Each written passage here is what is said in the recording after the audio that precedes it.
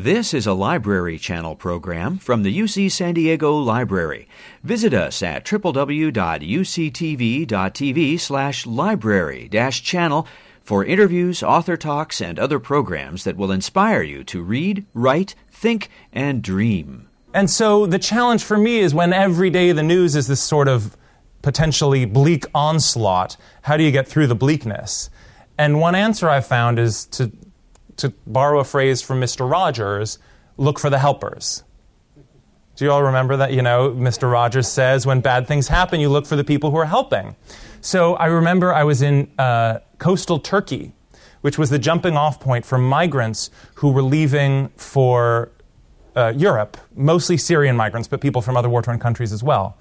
And I found this teeny little cafe where this Turkish man had set out power strips in front of his cafe, and he had put the Wi-Fi information, the login and password, on the exterior of his restaurant. Because, of course, you know, we think, well, refugees, they're poor, they're dirty, they're war people. They're not poor, dirty war people. They're people who have lived full lives as dentists or teachers or construction workers or anything else that anyone else we might associate with does before war destroys their country. And they're keeping in touch with their family and friends on Facebook and WhatsApp, and being able to plug their phone in and recharge it and get on Wi-Fi and message their friends and Skype with their families is a huge blessing.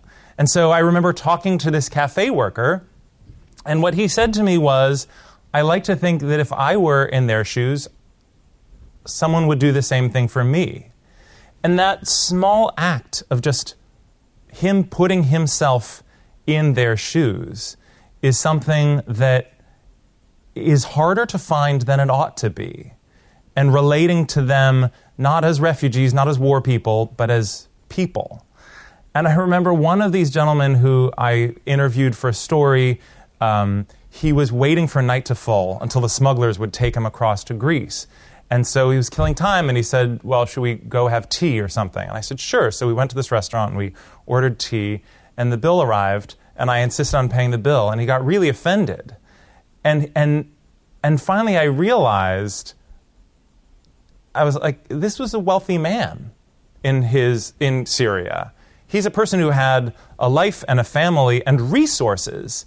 And the fact that I was insisting on paying the bill and in some way treating him as a refugee, a war person, instead of the kind of person he had always been his whole life in Syria, was offensive to him. And he insisted on paying, and I let him pay.